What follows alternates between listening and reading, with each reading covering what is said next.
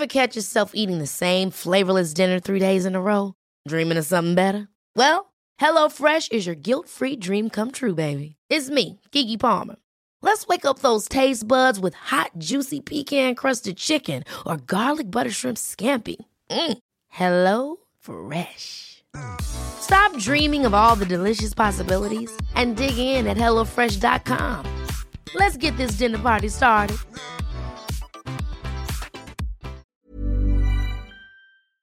Today's episode is brought to you by Vivo Life. We all know the importance of a healthy diet, but it can be difficult to get all the daily nutrients that we need. Vivo Life makes my favourite health supplements. They are a completely vegan company with sustainability at the forefront of everything they do. I take their vitamins B12, D3 and omega-3 daily, as these are the key nutrients that can be hard to find when you're following a plant-based diet. And I really like them because they come in a convenient liquid dropper form. They taste good too. Vivo Life have recently partnered with the Akanksha Education Fund, who are a non-profit organisation that have been changing the lives of children from low-income families in India since 1991. For every pack of Vivo's new Magic Chaga Chai Latte sold, they'll be donating 100% of net profits direct to this organisation. So if you're looking for healthy, sustainable, plant-based supplements that taste really wonderful, then head over to vivolife.co.uk and you can use the discount code ATST10 to get 10% off your first purchase. That's vivolife.co.uk and discount code ATST10.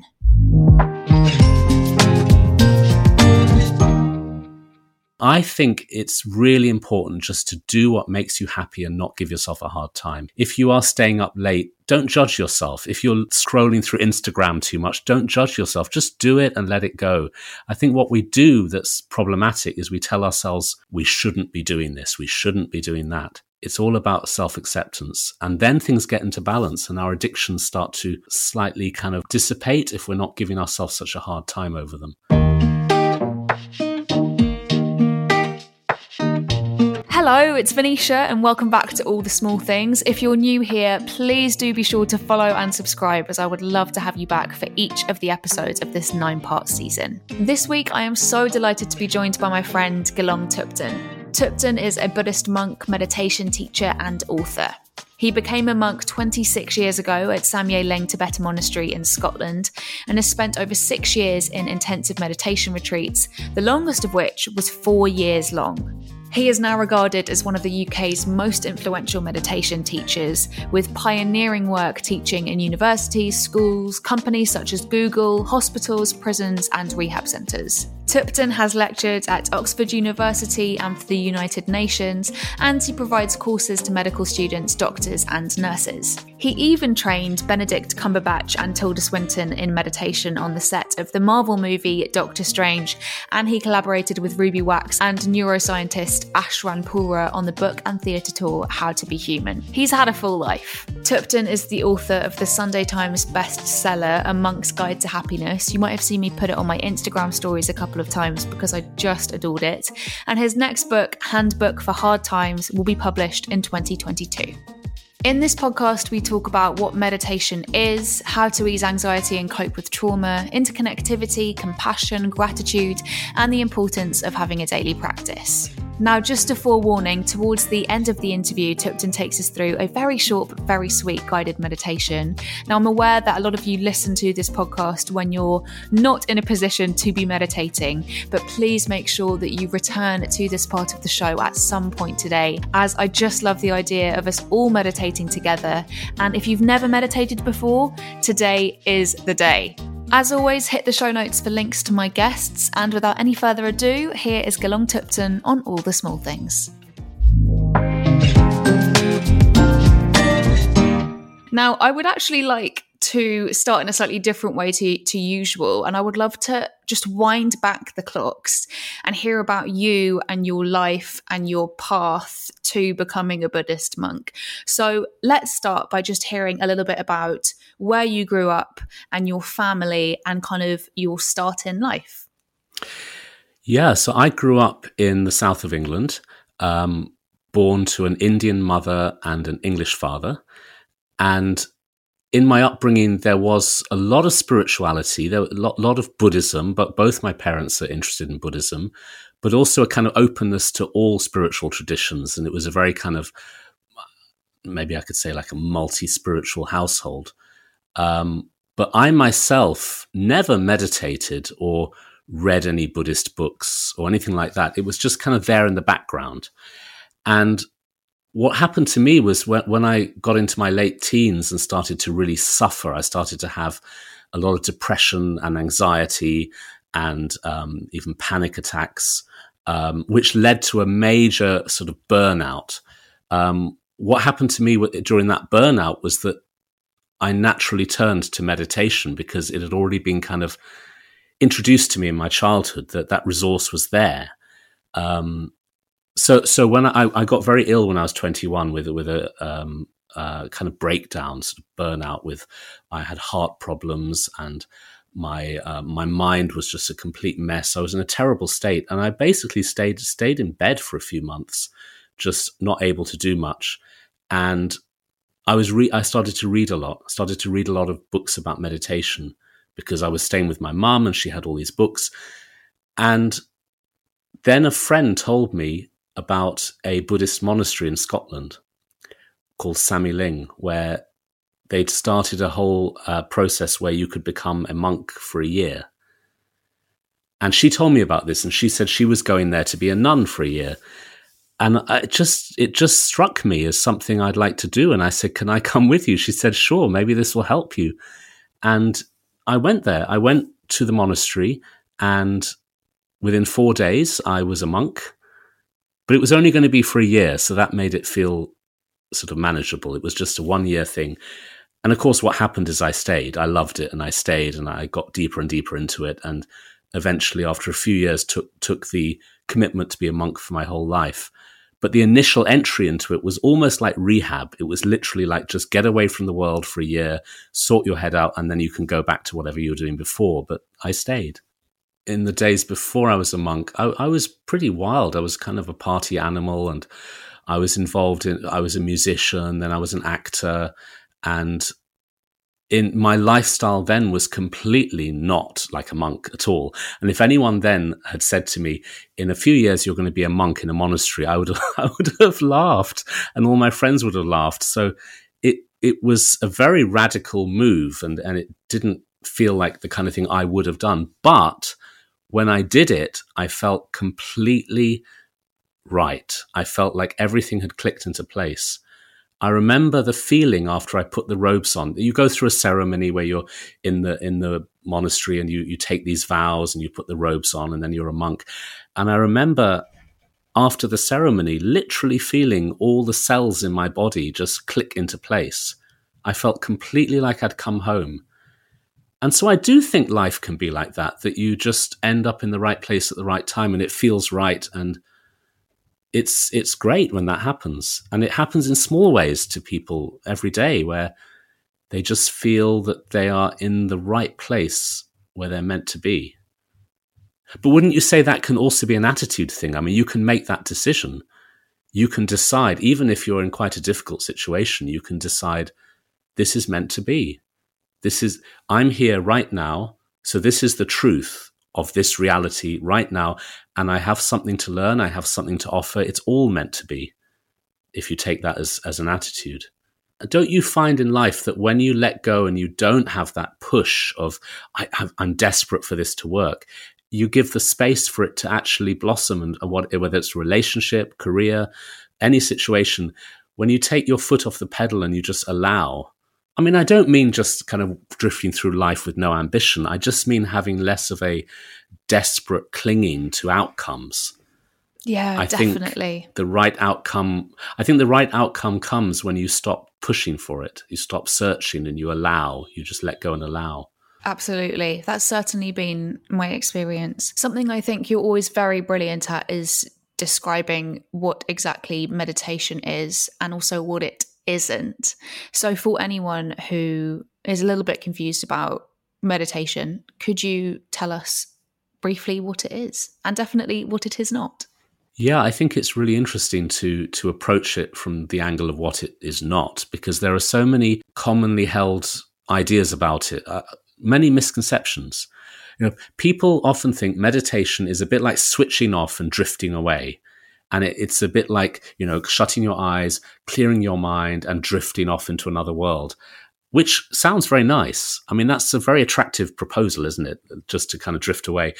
But it's actually not like that. And it's impossible to do that. If you sit there and try and clear your mind, the more you try and clear your mind, the louder your thoughts shout inside your head. They just start shouting loudly, and pushing the thoughts away makes them worse. So it's not that. It's actually much more about awareness. It's about being in the present moment, being focused, being aware, being in the here and now. And then it's also about changing your relationship with your thoughts. Thoughts, emotions, memories, anything going on inside your head. We have a really complex relationship with that stuff, in that we sometimes are able to be the boss, in that we can make decisions. I'm going to think about this or think about that, but very often not. Have you ever thought, well, okay, I'm not going to think about such and such? Well, you just start thinking about it, don't you? The more you try not to, so something painful or worries or fears or painful memories, these things control us to such a large extent. Our mind goes to places we don't want our mind to go to. And so that relationship with our own thoughts is really complex. And meditation is about transforming that relationship, because you learn how to let go. You learn how to come back to your breath from the thought that took you away. And every time you come back to your breath, you are asserting some kind of independence or freedom within your own mind. This podcast is so much about rituals and habits and routines, and whether or not we're kind of, certain people do well with structure, others do well kind of in the chaos of it all, and things just magically manage to get done. But I'd love to hear about whether or not you commit to things like a morning routine, or there are any kind of practices that you do at specific times of the day, and this may well be meditation, that you find very, very helpful. Yeah, I think what's helpful is to have a commitment to a daily practice, but it doesn't have to be hugely long. If you're a very busy person, you have lots of responsibilities, you've still got 10 minutes that you can take to yourself for yourself and do some meditation every day. And then it's also about those small moments during the day. I mean, I'll tell you an interesting story about myself. When I joined the monastery, they really threw me in at the deep end, in that the first time I meditated, it was a 2-hour-long session. And it was a group thing. All of us sat there for 2 hours. And I found it really hard, because I didn't really know what am I supposed to do for 2 hours. And then, of course, they started to teach me, and I started to learn more about it. And eventually I was doing a 2-hour practice each day on my own. And that was my thing. But I did find that there was a huge division between the me that was sitting down on a cushion meditating and the me that was going through the rest of my day. There was like a division. It was a split, in that I found it hard to kind of carry it into my daily life. That sounds very familiar. Do you know what I mean? Like, yes. Yeah. And so what changed for me was, I mean, I'm sure there were many moments, but there was one moment in particular when I'd come down to London to visit my mum, and I was going to a few meetings. I was doing some things in London, and I was on the tube, and I was feeling tired, and I was feeling a bit kind of grumpy and stressed and all of that stuff. And I just thought, well, nothing's stopping you meditating right now here. I was standing up in the tube carrying heavy bags. I thought, well, why don't you just try it? So I decided that from one stop to the next, with alternate stops, I would go into a kind of meditation, just standing there and feeling the ground under my feet, feeling the sway of the train, just feeling the moment. So not a rigid, formal sitting down meditating, but just a casual drop in. And I played a little game with myself where I would do it from one station to the next, and then have a break, and then another station to the next. And I found that changed things for me, because after that, I started to have little moments during the day where I would just be standing in a queue in the shop and feel the ground under me, or be aware of my breathing while I'm waiting for a bus, or sitting behind a desk, just feel the chair. These tiny moments, when you build them up during the day, that becomes meditation in daily life. That's being mindful. And I think combining the two is really essential. So now I do a short session every day, always, even when I'm ill. I always just do my meditation without much quality control. I'll just do it badly. I'll just do it, you know. It's about doing it every day and not giving yourself a hard time over it. And then I will try to also just remember to practice those mini moments, which are very casual, very integrated into daily life. I find that really helpful because I think, and really interesting because I think, you know, so often now when we have these little moments when we're potentially able to check in with ourselves and be more present, we just reach for our phones and we scroll and take in a lot of information. Do you have concerns about our kind of lack of ability to be bored? Because often we're reaching for our phones not because we need to, but because we're bored, or it's something to do, it's something to occupy ourselves. Ultimately, it's something to help us feel less alone. Do you have concerns about the way that the majority of us, I would say, are using these moments where we could be checking in with ourselves, but instead of checking in with the world? Yeah, it's true, isn't it? And I noticed this for myself very strongly because I went away to a long retreat in 2005. So it's a thing you do in the monastery where you go into a 4-year-long retreat on an island off the coast of Scotland, the Isle of Arran. And I went into that retreat with, you know, a bunch of other monks, and we did this group retreat where you're completely cut off from the outside world. And you're even cut off from each other a lot of the time because you're sitting alone in your room, meditating all day in very structured sessions. So for that 4-year period, there was no contact with the outside world at all, except one letter a month from your family. Wow. And then when I came out of that retreat, the smartphones had all been launched.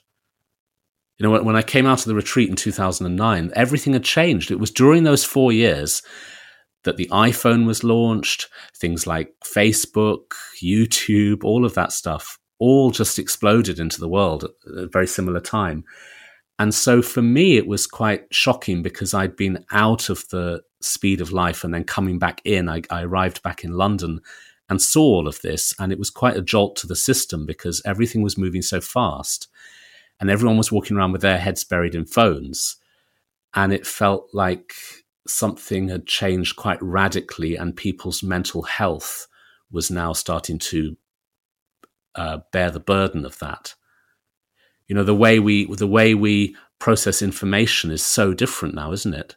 The news comes to us all day through notifications and, I mean, social media. I mean, all of that's got a good side and a bad side. There's a good side to all of it. I mean, technology is great. Look at what we're able to do during lockdown. We're all able to communicate and do stuff and educate each other. And there's a great side to it. And technology can save lives as well in terms of medicine and all kinds of other things, science.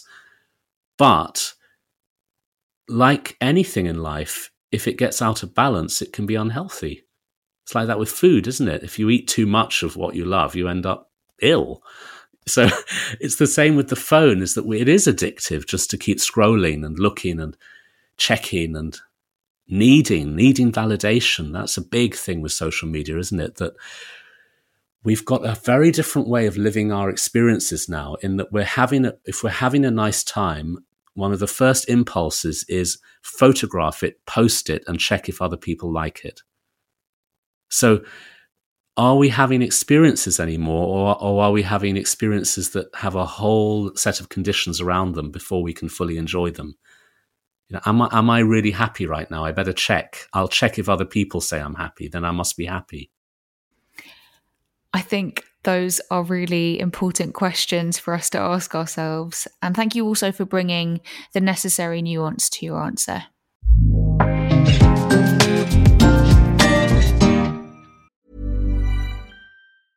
Ryan Reynolds here from Mint Mobile. With the price of just about everything going up during inflation, we thought we'd bring our prices down. So to help us, we brought in a reverse auctioneer, which is apparently a thing.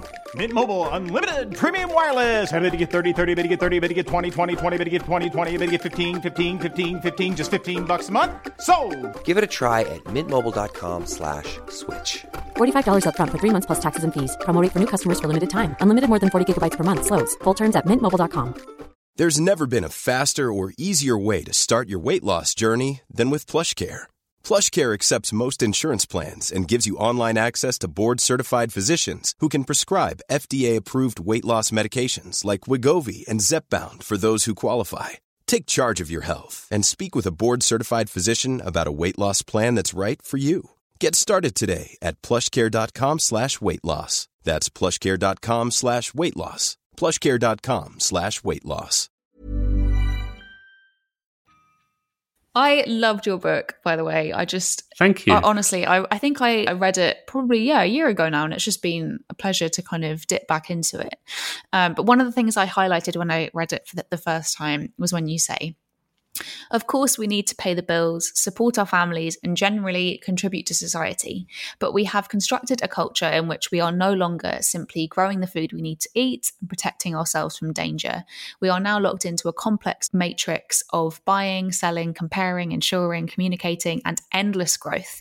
The system has become exhausting to maintain. The planet is unable to sustain our demands. And meanwhile, we run around our cities, busy all day, keeping the system running. We validate ourselves through this achievement. How do you think this system of excess and infinite growth is contributing to our collective health? And how do you think this might potentially have changed post-pandemic? Well, that's a huge question.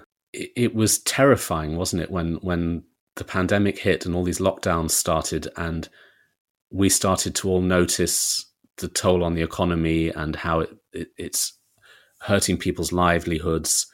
And then we're all starting to think, well, this system that we've constructed can just be destroyed in one moment by a tiny, tiny virus. And how would it have been if the pandemic struck centuries ago, before we had this kind of need for constant growth and this very complex economy? It would have been very different, wouldn't it? And yeah, I do think that we're locked in now to a very, very complex system of endless growth, and it obviously harms the planet. It's obviously, the planet cannot sustain our greed. Our greed is endless and the planet is limited. The resources are limited and we want more. There's a problem there, isn't it? When we want so much and there isn't that much. There's no way that can work. And it's not so healthy for us mentally. We are more dissatisfied. I'll tell you a funny story interesting story about this. So my teachers are all Tibetans. I follow Tibetan Buddhism, and my teachers are Tibetan monks, and they're called lamas, people who are teachers in Tibet. So they came to the West in the 60s. Tibet was closed off to Western civilization for centuries. And then in 1959, China invaded Tibet, and a lot of the Tibetans became refugees. They fled over the mountains into India and became refugees. And then many of them came to the West, and there were these very great teachers, these great meditation teachers who came to the West and started meditation centers and monasteries and things. And they've told me that when they first, because they'd grown up in places where there weren't even any motor cars or electricity, they'd grown up above the tree line in the highest mountains of Tibet. And they told me that when they first came to Europe and the States, the thing that struck them instantly was they thought, wow, these people live in complete luxury. Everything is automated for them. They don't even have to use their hand to open a door. It opens automatically. They want some money. It flies out of the wall. They want food. It arrives in 2 minutes or less than 2 minutes. Everything's so comfortable for them. They must be so happy. These people must be just, and of course, through talking to us in the West and starting to teach us meditation, these Tibetans realized that we're more miserable and dissatisfied and neurotic maybe than they had imagined. So it hasn't really worked for us, it hasn't worked out for us. All these comforts and the ease of life that we have, it hasn't worked for us. It's just made us more dissatisfied. And that's because of the psychology of need and the psychology of greed. Greed, need, wanting, searching, hoping, expecting, these just lead to more of themselves. The more we need, the more we need. It doesn't lead to less need, it leads to more. And of course, that's very cleverly manipulated by the advertising industry, people who want to sell us stuff. They manipulate the fact that we're always going to be dissatisfied. And we're locked into that. And maybe we don't even see it. So I don't know. The pandemic has done something in that it's horrible, obviously terrible what's happened, but did it give us some breathing space from that? I don't know. Will we go back to normal? What is normal? Was normal working in the first place? These are all huge questions, aren't they? And I think as we come out of lockdown, maybe we'll start to think about this. Well, are we just going to go back to how we were? Or is there something deeper we could discover about life?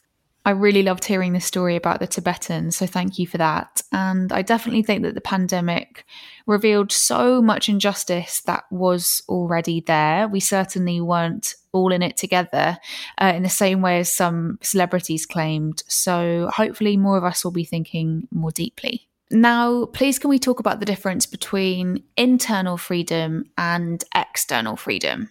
Yeah, this is quite a major theme in my book. The book is about meditation. It's about happiness. I mean, we called it A Monk's Guide to Happiness. But then I start to define happiness more in terms of freedom. I start to equate those two, because I'm not talking about just a kind of temporary happiness where you just feel great and you have a nice time. I mean, that's great, but it's not sustainable, is it? Sustainable happiness is much more connected to freedom, which is where can we learn to free our minds from the habits and feelings and thoughts that drag us down and make us unhappy. So external versus internal. Well, freedom, yeah, we are externally free in many ways, in that we live in a culture where, I mean, there's more work to be done, but we have a certain amount of freedom of speech, freedom of expression, freedom of choice. We can sort of do pretty much what we want within limits. We fought for centuries to achieve these freedoms, and some of them are very important. But internal freedom is something we maybe haven't looked at. Is our mind free? We are, in a way, enslaved to our thoughts and emotions. We're enslaved by them. We're in that when our thoughts and emotions are negative, we don't know how to. When I say negative, that sounds like a value judgment, but I mean when we're suffering, when we're having thoughts and emotions that seem to be painful or difficult to handle, we don't know how to free ourselves from that. So I think meditation is a journey of internal freedom. It's learning to be free. My experience of meditation has definitely helped with that, and I just think it's so fascinating looking at that. So I really appreciate you talking about it. You talk at length about the need for compassion in your book. You say all things are linked and connected, which means everything and everybody depends on others. All the objects we use, such as our food and clothing, have been made for us by others. If everybody, even unknowingly, has supported our lives, we owe them a huge debt of gratitude. And this is something that I have been thinking about a lot and quite deeply over the past year, especially actually in terms of fashion and also the pandemic, because I obviously think about fashion and fair fashion frequently. But that really rang true for me when I think about, the hoodie that I'm wearing. I think about how it started as a crop, and then I think about the crop being picked, and then how it's been kind of cut and sewn and packaged and shipped, and it's gone through so many hands in order to get to my body where I'm wearing it. And I think this is so, so important and useful for us to think about. So what are the kind of tools that you would share with us to help us kind of make this connection and also practice this gratitude, I guess, to all the ways that the pandemic has proved that we are so interconnected. That is so true, isn't it? The pandemic has really shown us that. It's shown us how much we depend on each other for our survival. This virus is obviously a terrible thing, and many lives have been lost, and there's been a lot of suffering. But it's also taught us something about how much we rely on each other, and can we take that lesson in a positive way? I mean, right now we're trying to protect each other. It's no good just trying to protect yourself from the virus. That doesn't work. It's a community thing, isn't it? I find it fascinating how, you read about wearing a mask and how that is very much about protecting others, not only yourself. It's a two-way thing. So if I put a mask on, I'm doing that to protect others, and I trust that they're putting a mask on to protect me. And when I wash my hands, and all these little rituals we do now every day with pandemic living, it's very much about protecting everybody around us as well as ourselves. And it's shown us how we depend on each other. It's shown us how interdependent we are. And in my book, I talk about this quite a lot, where I take it down to basics. I talk about even the act of breathing. Every breath we take depends on an exchange with the plants and trees around us. It's an exchange of, carbon dioxide and all of that. So they depend on us, we depend on them. We're living in a very individualistic culture now, where it's all about the self. It's not so much about the tribe or the community, it's about the self. But that self is only such through dependence on its environment. This self only exists because of others, and vice versa. We are interdependently existing. And you asked about tools, and you mentioned gratitude, and I think that's the key. I think we can actually train in recognizing that link. I think you can wake up each morning and you can train yourself in gratitude. You can think about 3 or 4 things you feel grateful for, and trying to carry that feeling of gratitude throughout your day. And then tomorrow you can think of 3 new things. And as you mentioned, every time you eat a bowl of rice, or every time you put on a shirt, you can think, wow, a lot of work has gone into this. A lot of people have toiled in fields and suffered as well to create this. And we owe them gratitude. And I just think it opens your heart. I think thinking in that way opens you up to wanting to be more socially responsible, helping others, connecting with others, doing good for the world. It changes the dynamic from selfish to altruistic. And I think we need that, because we're in a culture that constantly tells us to be selfish. And that hasn't worked. It's just made us more unhappy and made the world more unhappy. Selfishness is something that just doesn't work out in the end. No, it's a lose-lose situation, because the more selfish I become, the more unhappy I become. The more altruistic and compassionate I become, the more happy I will become and others will become. That's a win-win. Firstly, that was really beautiful. Thank you. I remember when I was such a fast fashion addict, and I would always be trawling through high street shops and making orders online in a kind of bid to buy clothes that I thought were going to make me someone else or make me feel a certain way. And there was like a very clear moment the last time I went to Zara and bought 3 things that I absolutely didn't need. And I got home and I tried them on, and I just thought, this is not filling me. This has made me feel worse than I felt before I bought them. This is not satisfying me. And ever since then, I feel like I've been, obviously it's a work in progress, and you fail and you pick yourself back up again. But I've been consciously trying to kind of think about, no, that might not fill you. Think about the things that actually make you feel fulfilled and calm and happy. Yeah, I think it's about realizing that happiness is a skill of the mind. It's not about how many pieces of clothing you have or how many cars you have in the driveway. In fact, sometimes the more you have, the more dissatisfied you feel. And I talk a lot about how the search for happiness from external objects, using external objects to give us happiness, becomes an endless hunger, because the more you search, the more you're creating the habit of searching. And that's why we go shopping. And so I think the shift comes when you recognize that happiness is your own mind and how you can train that in moments of peace and clarity and kindness towards yourself. I mean, that's a major thing, being compassionate towards you as well as towards others. These are all trainable skills of the mind. And I don't think it's about just forcing ourselves to be less materialistic. I think it's about finding something else within that's much more interesting.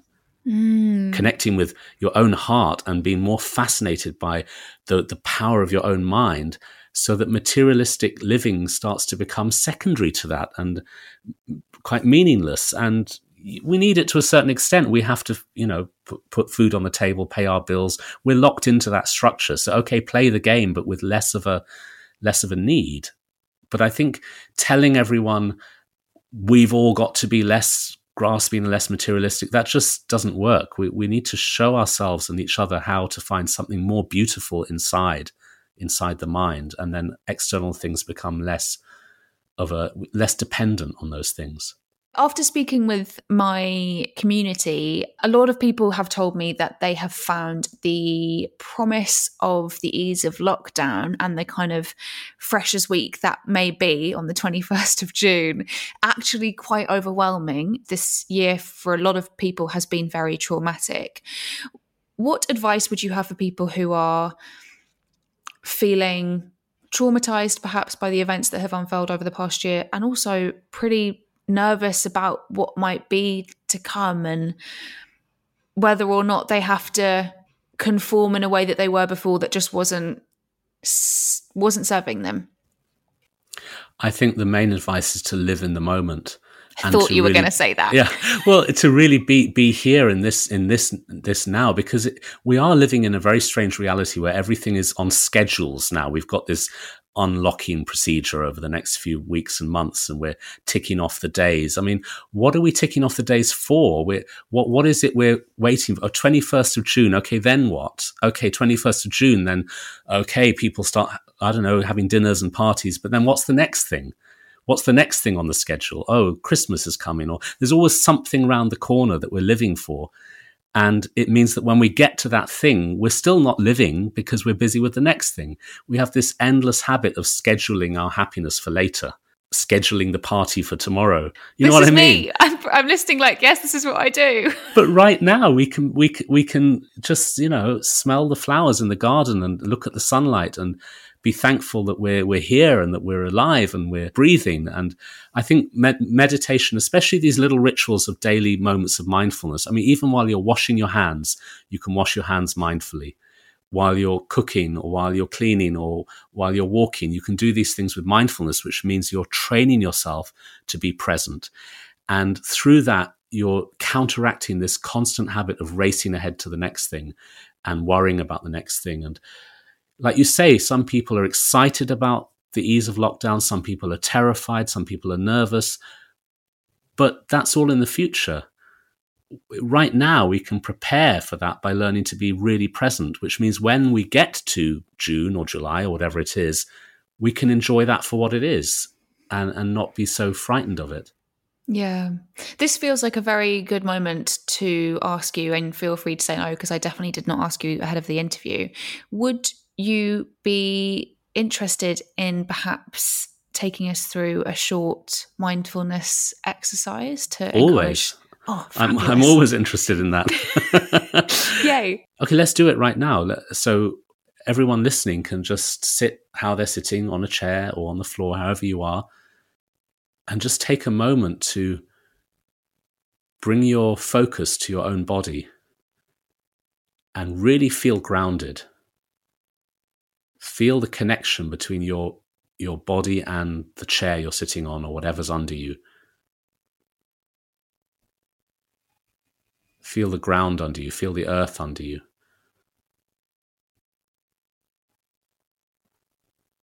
So you can have your hands resting on your legs or resting in your lap. And change your focus now to your hands, your fingers. Feel them resting against the clothing that you're wearing. Mindfulness is very much about direct perception of the present moment, directly experiencing the sensations of here and now. So feel the contact between your skin and the fabric of your clothing.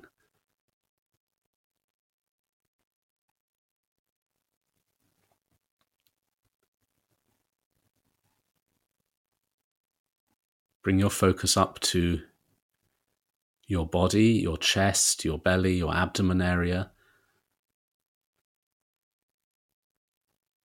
Feel the stillness there, but also feel the movement of the breath. Just breathe very naturally. You don't have to breathe deeply or slowly. Just let your breath be how it is. But feel how your breath makes your body move like a wave moving in and out on the beach, lapping the shore. Your chest or your belly just contracts and expands rhythmically with each breath. Don't hold the breath, don't manipulate the breath, just let it be natural.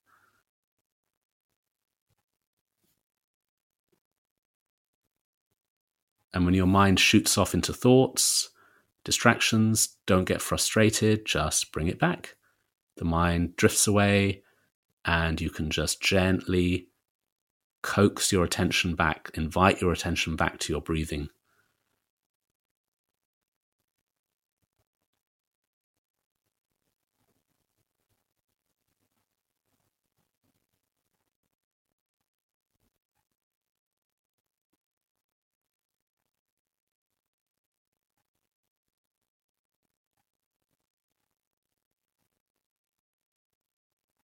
Just be focused on the breath in the present moment.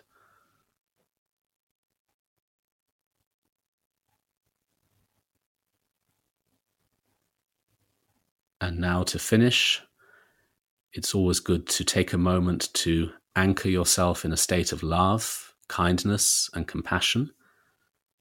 So just take a moment to make a very deep wish or prayer or a feeling of, may I be happy, may others be happy, may there be peace in this world, may I contribute to that peace, may I find ways to spread love and kindness in this world. Just let that be your intention at the end of the session.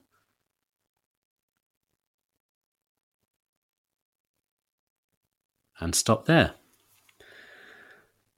That was incredibly short, but I think it's meaningful to just learn that it can be easier than you think. You know, people think you have to meditate for hours and hours, and of course that's great. I'm not suggesting that's a bad thing. I'm just saying, well, we probably won't do that. So why don't we instead do 5 minutes here and there, but regularly, and that will have an effect. Thank you so much. Yeah, thank you. I loved that. I feel like a new interviewer. Excellent. This moment is a new moment. We can start again now. And from the top. No, I'm not going to put you through that.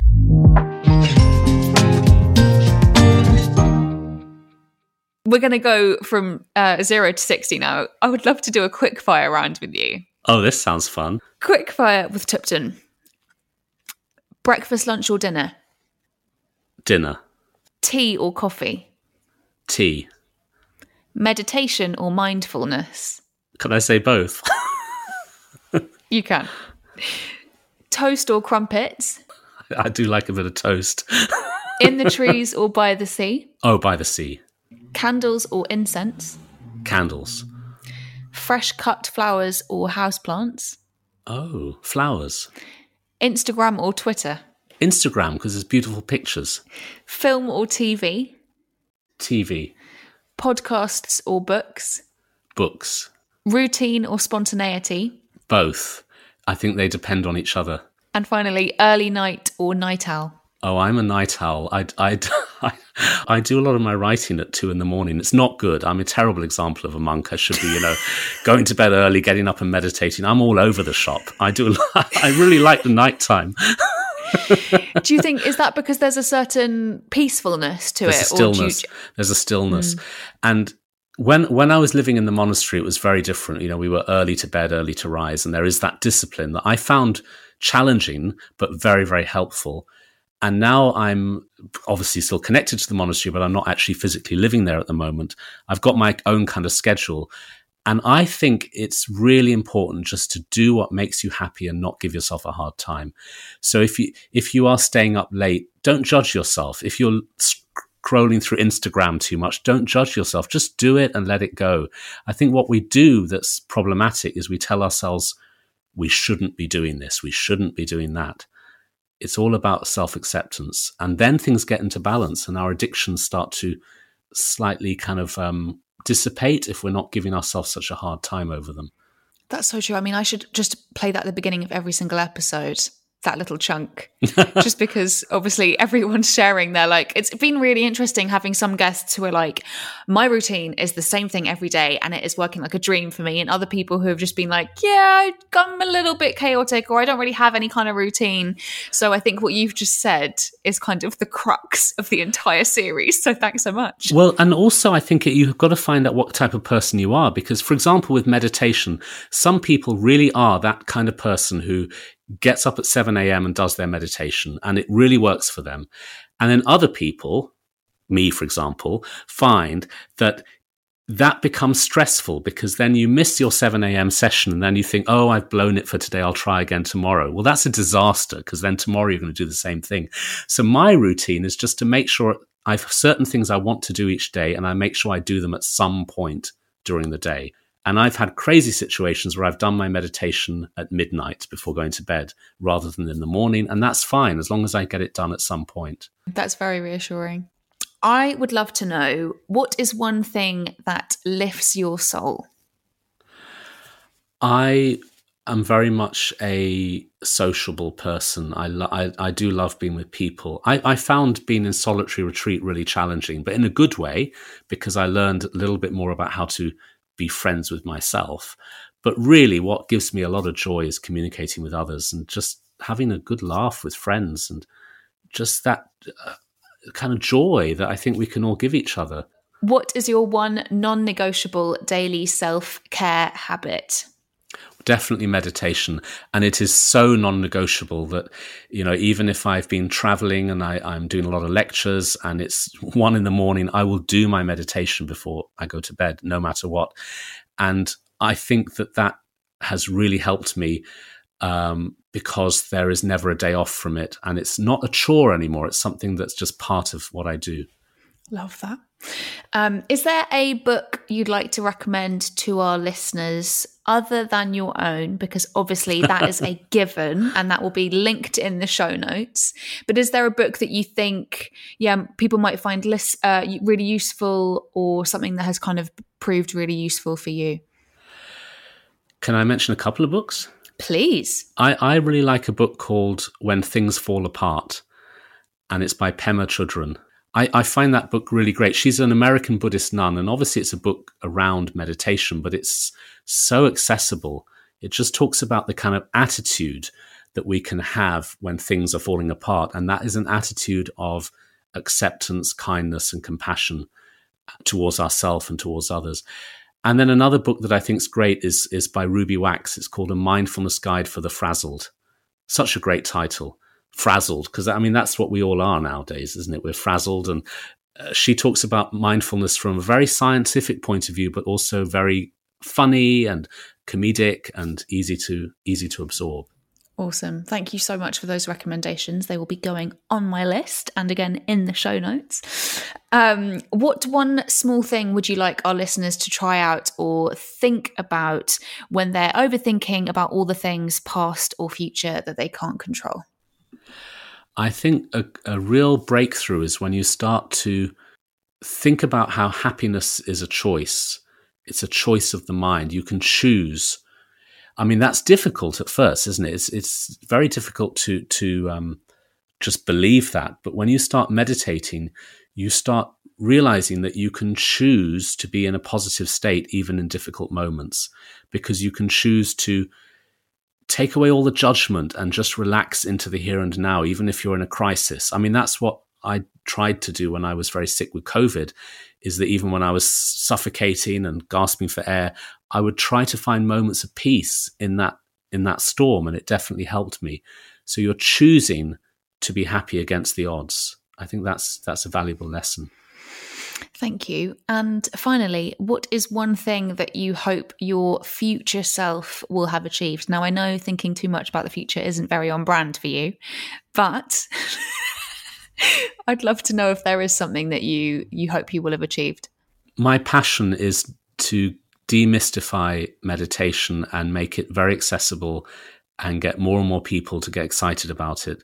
So I would love to have really made a difference in the lives of others and got them meditating and got them to have that independence from in their own minds. I would love to just get that message out there as much as possible into schools, into prisons, into hospitals, into our health service. I mean, our health service has been so overwhelmed and so stressed. And if I could just help those doctors and nurses and admin staff to meditate and give them that tool, that resource, I think that would be something really valuable. I completely agree with you. I think that is such an amazing mission, and one that I feel like you're already achieving and you will no doubt achieve. So thank you so much for being on this podcast. I'm so delighted that we got this in the can, and just very, very grateful for you and your time. Thank you. Thanks for inviting me. It's great to meet up with you again. Thank you so much for listening to this episode. As always, you are more than welcome to leave the show a 5-star review. This really, really helps me get the word of the podcast out there. And be sure to share the episode with a friend who you think might enjoy it. And you can always do a little screenshot of the show and share it on your Instagram stories, tagging me at Venetia Lamanna and at ATST Podcast. Thanks so much for listening, and I'll see you next week.